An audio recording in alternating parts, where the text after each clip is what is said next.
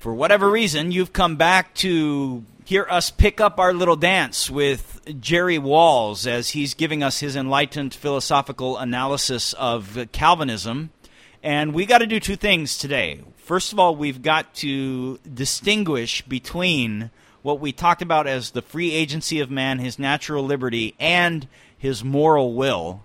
And then second, we got to address this sometimes subtle little attack that he makes, Walls does, against Calvinism, that we are left with an unanswerable problem of evil that somehow some other views don't have to deal with.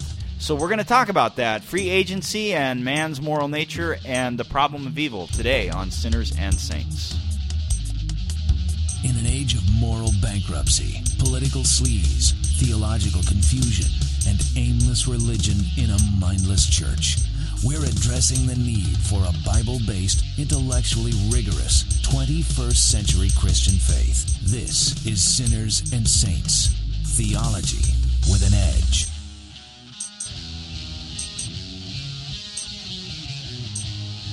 Thanks again, Sinners and Saints. Adam Kaloostian, Moses Jambazian, and John Sawtelle. We're pastors in local United Reformed churches, and we are continuing to plow our way through the book, Why I Am Not a Calvinist, and tell you that there are no good reasons for you not to be a Calvinist if you want to just submit to the Scripture's basic teachings about God and the way that He controls His world, and also the salvation of His people. But we left off last time, and I wanted to get back into this just so we're not unclear. We left off last time sort of clarifying the Bible's basic teaching about the nature of human freedom. And the first thing that we said was that man has always been and will always be a free agent. He is always able to do that which he wants to do, and he's responsible for his choices. And at the same time, we also said the Scripture is very clear that God ordains every thought, every word, every action that happens in the world, and He has a good reason for doing it, and that in no way compromises man's free agency. Now, we also speak, and this distinction was not made clear in Walls' work, and unfortunately this distinction is not always made clear when Reformed people talk about this issue, and that is a cause for confusion. We make a distinction of sorts between talking about man's natural liberty and his free agency and the exercise of that agency in his moral will or his moral nature. We say that mankind, after the fall of our first father Adam, has become totally depraved, and we start to use words like unable to do that which is good. Now, when we say unable, we don't mean that in the free agent sense. As a man, his composition is such that he will always be able to do right or wrong and be responsible for those choices. The problem is, when Adam sinned, he plunged himself and all of his descendants into the condition of total depravity, whereby he will never desire to do that which is good and pleasing in the sight of God unless God works to regenerate his will. And I think this is important to keep in mind, because when you're reading Walls critiquing different confessional statements, or some Reformed authors who we really would agree with the way that they worded it, when he critiques them, he'll attack words like unable or can't do good, can do good. But see, he's not assuming the distinction that, say, the Westminster Divines or some of the Reformed writers are assuming, or the one that we're assuming, which is that when we speak of man being unable, we're talking about his spiritual or moral nature. But we can talk more about this, I guess, when we come back to the problem of evil, maybe. Yeah, it's going to fit well with that, because what we're going to introduce right now as we come to Chapter 4 is the issue of sovereignty. We dealt with the question of the will and the basic categories, philosophical categories that are somewhat helpful in being able to discuss intelligently and clearly what we mean about the nature of human freedom or freedom of choice. Now what happens is we come to this issue. We can bring in sovereignty. How does sovereignty relate to man's free choices? And particularly what we want to get into is how does sovereignty and free choice relate to the broader question of evil? Now, he begins this section by basically affirming that everyone, all branches of Christianity, all forms of Christians, believe in the concept of the sovereignty of God. Now, I said that exactly how I wanted to say it, believe in the concept. because he makes a distinction throughout this chapter that you have the Calvinistic concept, which is that God basically governs everything and is sovereign over all things and decrees all things and effectually causes everything to come to pass. And then there's another category of sovereignty, which is, God could just create a world in which he doesn't choose to intervene at all, basically, and that's sovereignty. And one of the points we want to bring up here is that's a nonsensical idea. That's a nonsensical way of talking about sovereignty. We define the sovereignty of God according to how the Scripture does. And as you study Scripture, I don't know how possibly you could ever get around this verse, Ephesians 1:11, when it says that having been predestined according to his purpose, who works all things according to the counsel of his will. It's just a lame cop-out to say things like, God in his sovereignty created a world in which he was not sovereign according to how the Calvinists define it. This kind of hoop jumping and grasping at straws to try and find some way to maintain an orthodox category but not hold, like the orthodox definition of the word, is just silly.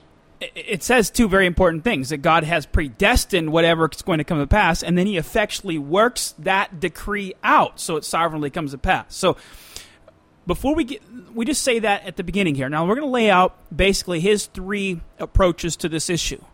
First of all, you have the Calvinistic approach to the issue of the sovereignty of God, particularly as it relates to the decreeing of human events, and that's why God knows things. So let's deal with the Calvinistic view. Basically, how he summarizes it is this, is that the reason why God knows everything that comes to pass is because his knowledge of future events is contingent upon his sovereign foreordination. In other words, foreknowledge is not based upon what he sees could happen under possible circumstances. He certainly and infallibly knows whatever will come to pass because he has logically, prior to that, foreordained whatever will come to pass. Therefore, it is certain to occur. Now, it's important that we get that clear in our mind. He goes to the Westminster Confession, and he shows that this is this kind of an idea, this summary is well rooted in the confessional Reformed tradition. That's option number one. Then option number two is the Molinist account of how God foreknows and decrees what should come to pass. The Molinist view is basically this, that God from all of eternity knows all contingencies and possibilities numbered in the gazillion, billions, of trillions of possible worlds and possible people that were created and possible thoughts, words, and actions that they might take in all possible situations in every possibly conceivable universe or universes that you could ever conceive or think of, to the extent of the infinite knowledge of God.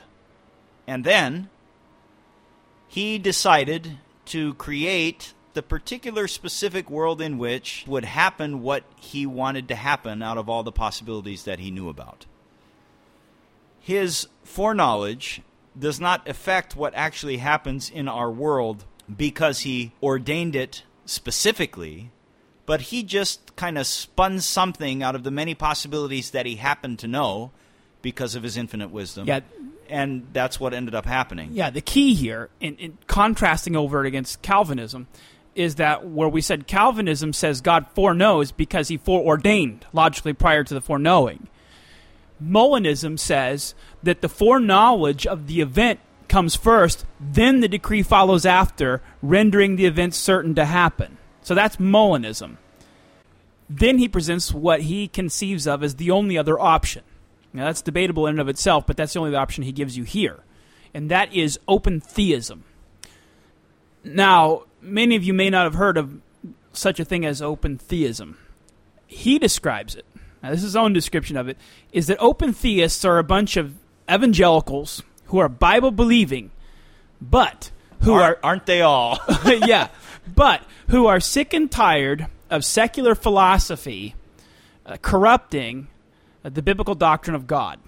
I'm taking some license there in the way I describe it. Basically, he says this, is that the traditional views of God have been corrupted by categories taken over from Greek philosophy. So they're purging that. They're doing us all a wonderful favor by purging our concepts of God, of these philosophies and these philosophical concepts, and we're just going straight back to the Bible. So everything you hear with open theism, it's just all right out of the Bible. So that will help you understand their view of the sovereignty of God. Now, what do they believe about the sovereignty of God? Well, basically this. God created a world in which he has no knowledge at all of what anyone will do at any moment. That's sovereignty. Be clear now. Be very clear about what open theism teaches. That God does not know the future actions of men. Not one single action. Say, well, of course he can't know the future actions of men because there is no such thing as the future actions of men until they actually occur, thoughts, words, or deeds. So he can't know any of it. That's what open theism teaches. And then they go on. You'll love this. Note that God is no less sovereign in a world where he chooses to grant his creatures libertarian freedom than he is in a world where he determines everything. Sovereignty cannot simply be equated with meticulous control. Well, listen, Walls. That's what sovereignty has meant in the history of Orthodox Christianity. This view of open theism goes even beyond the errant teachings of Arminianism and makes God into a little boy who is just waiting to see what will happen in the world that he created. That's just because you were nourished intellectually on the doctrines of Greek philosophy. That's why you're struggling with this. If what you would grasp is that God is not only sovereign, but he's not really omniscient either. Well, what he wants to say is, yeah, God's omniscient. He knows everything that can be known. No, not really. He knows things that are logically possible to know. But, and here's another sleight of hand trick that he uses. He says, but when you stop and think about it, this view of omniscience is really not so unorthodox after all, because we believe in omnipotence, right? That God can do anything except for he can't do anything that violates his nature or is logically contradictory. In other words, God can't make square circles. So, see, if God could limit himself in his omnipotence, well, what's wrong by arguing by extension or by way of analogy that, of course, when it comes to omniscience, God doesn't have to know everything either. Now, notice what he just did there. In the concept of omnipotence, God himself is the limiting factor. He will not deny himself. He will not contradict himself. He will not do something that violates his nature. He is the limitation of his omnipotence. When it comes to omniscience, however, what is the limitation of his knowledge? Not himself, but man. In other words, man has the opportunity to put God over a barrel and twist him into doing, or twist his arm into doing, whatever he wants to do. And this is one of the real questions, and I guess we're biasing the discussion at this point. We're just supposed to lay out what they believe. But basically saying is omniscience boils down to God only knowing things that are logically possible, but God has no shred of knowledge about any human event. And so he is reduced now to a very keen observer of human behavior. Yeah, who, in their view, reserves the right to intervene at certain points when he thinks out of his wisdom if he doesn't do something's not going to turn out how he wants. So he's able to do that. I mean, you just should know, though, whatever positive spin Walls or anybody else who's advocating open theism wants to say about it, it denies, in any orthodox historic sense of the word, the foreknowledge of God. You should know that. I mean, this is heresy. Well, also the omnipotence of God, because I can't think of any major strand of teaching within the history of the church that would so utterly and completely deny the sovereignty of God over human affairs. Sure, people have wrangled over how to put it in the best way, and we believe clearly that Calvinism has it correct, as it stands on the shoulders of people like Augustine and the early church. But look at this. They're saying that he is not omnipotent, basically. They've reduced God's role in the universe to somebody who uses psychological manipulation to coerce people into doing what he wants them to do, but he cannot force them to do anything. He cannot decree anything. He cannot cause anything. Okay, so, here he goes laying out the options again. You got Calvinist option, he says. You've got the Molinist option and you've got the open theist option. We probably agree with some of his critiques about Molinism. Look, I guess in evaluation of these options, we would just say the reason that we're Calvinists is, again, because we believe the Scripture very clearly teaches the principles of Calvinism relating to the nature of human freedom and relating to the nature of God's control. That we already described.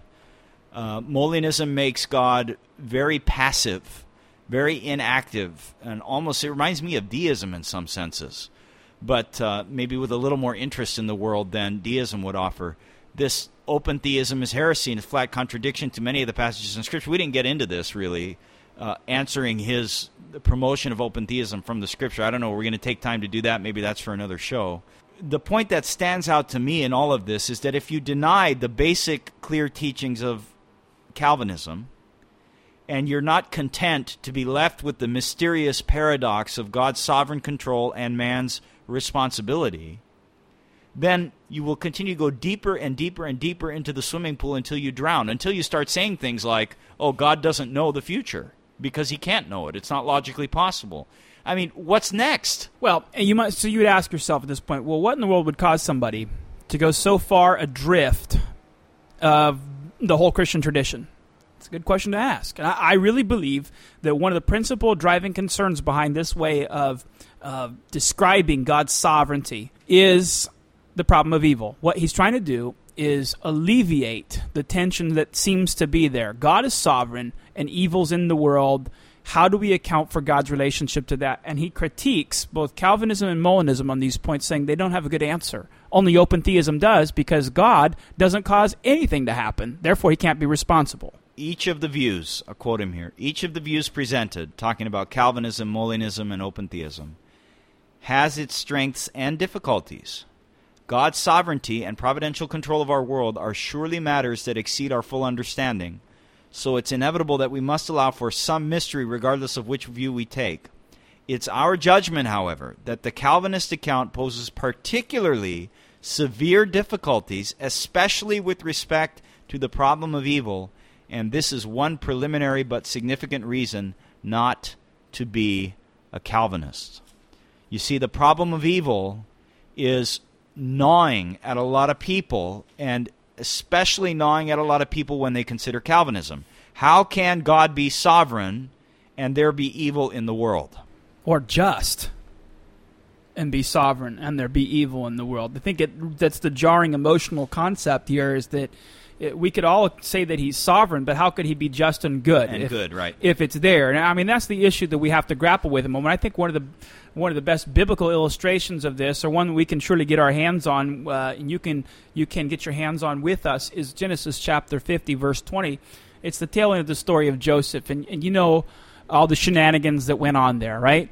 The sibling rivalry, the jealousy, which eventually led to the brothers selling Joseph into slavery in Egypt.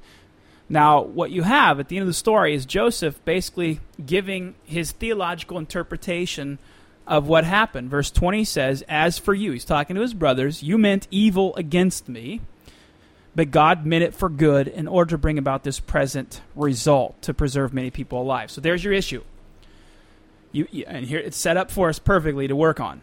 You meant it for evil, so we're all agreeing that what happened to Joseph was evil.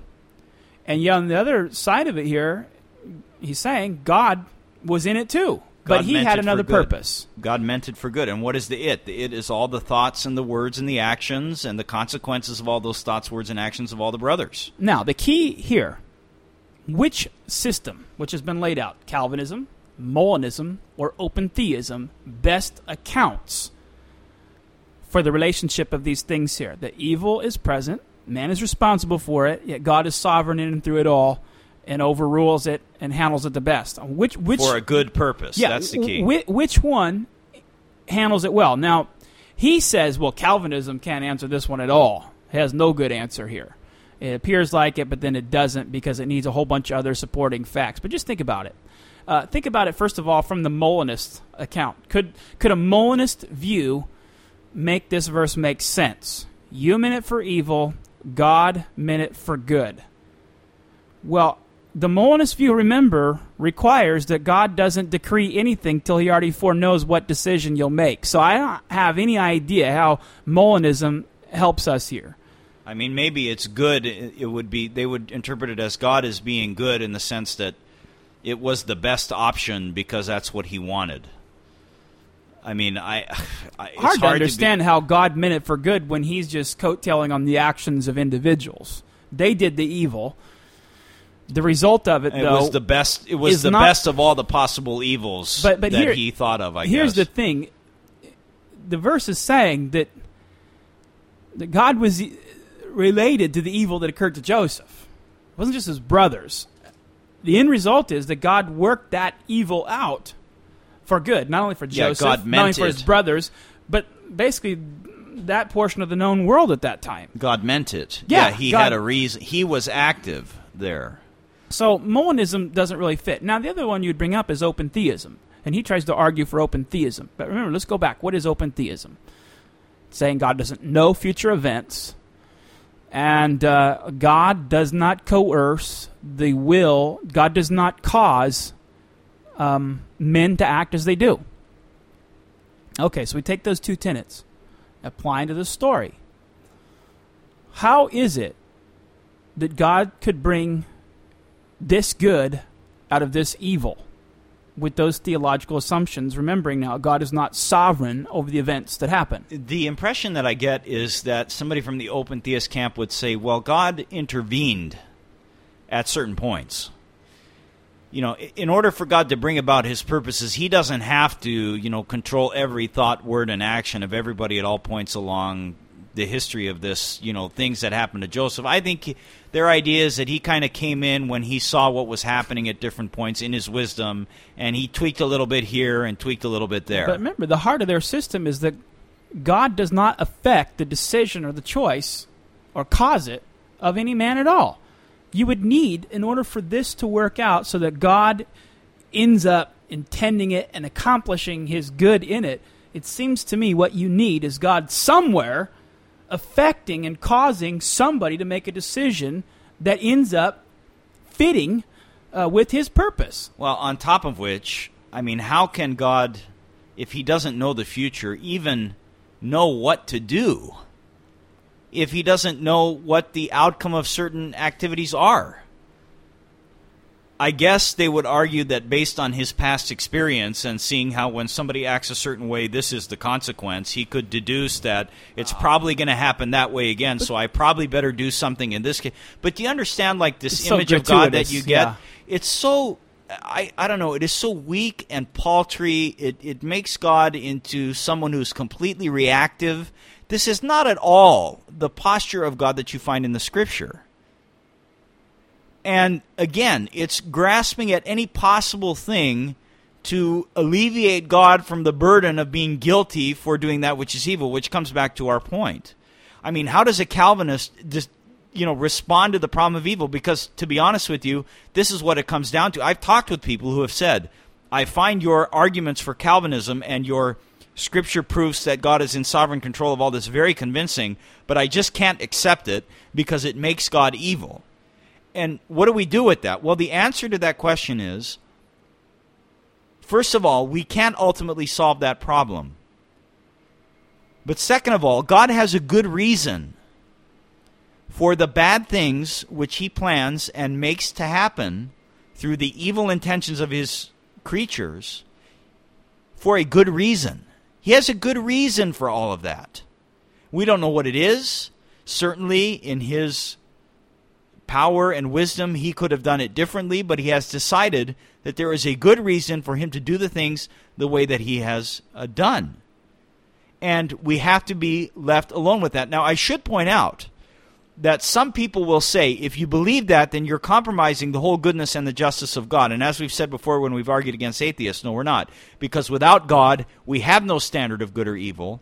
And also you should know that these other concepts of God's control do not answer the problem of evil anyway. Think of Arminianism. If God knew, they believe in exhaustive foreknowledge of God. If God knew 50 years before that there was going to be sin committed, and he had the full power not to create the person 50 years prior, and he did, then he is in some sense responsible for that evil. Well, the same thing is true with open theism. As much as they want to deny that God has any future knowledge of any events, he's still subject to... The problem of evil is not alleviated on their construction either, because then why did God create a universe in which evil things can happen to people? And he has really no control over it, only just sort of a moral suasion or some sort of psychological ability to manipulate people a little bit to do what he coerced them into doing, but not cause them to do what's right. Couldn't an expression of his goodness have been that he gave them freedom in a sense that would never allow them to do evil? See, no matter what, that's open theism is subject to that critique too. No matter what theory you come up with, if God is good and you want to defend his goodness, you're going to have this, you don't have to call it a problem of evil, you can call it a paradox of the existence of evil or whatever you want to call it. But Calvinism is no more open to the critique of the so-called problem of evil than any of these other views are. That's our point. Okay, so we take a breath here, we pause, and what we find is that Walls is unwilling to live with the paradox that the Scripture teaches, that God is in sovereign control of every detail of everything that ever happened. He knows it ahead of time because he foreordains it to happen that way, and he has a good reason for everything that happens, and at the same time, man is free and responsible for the actions that he commits. We haven't gotten into how this all relates to the fallen nature and its bondage to sin and how God has to choose us to be made alive in Christ, but that is definitely for another time. We thank you for hanging in with us here on Sinners and Saints. Join us next week as we tackle more topics with the truth of God's Word on Sinners and Saints, Theology with an Edge.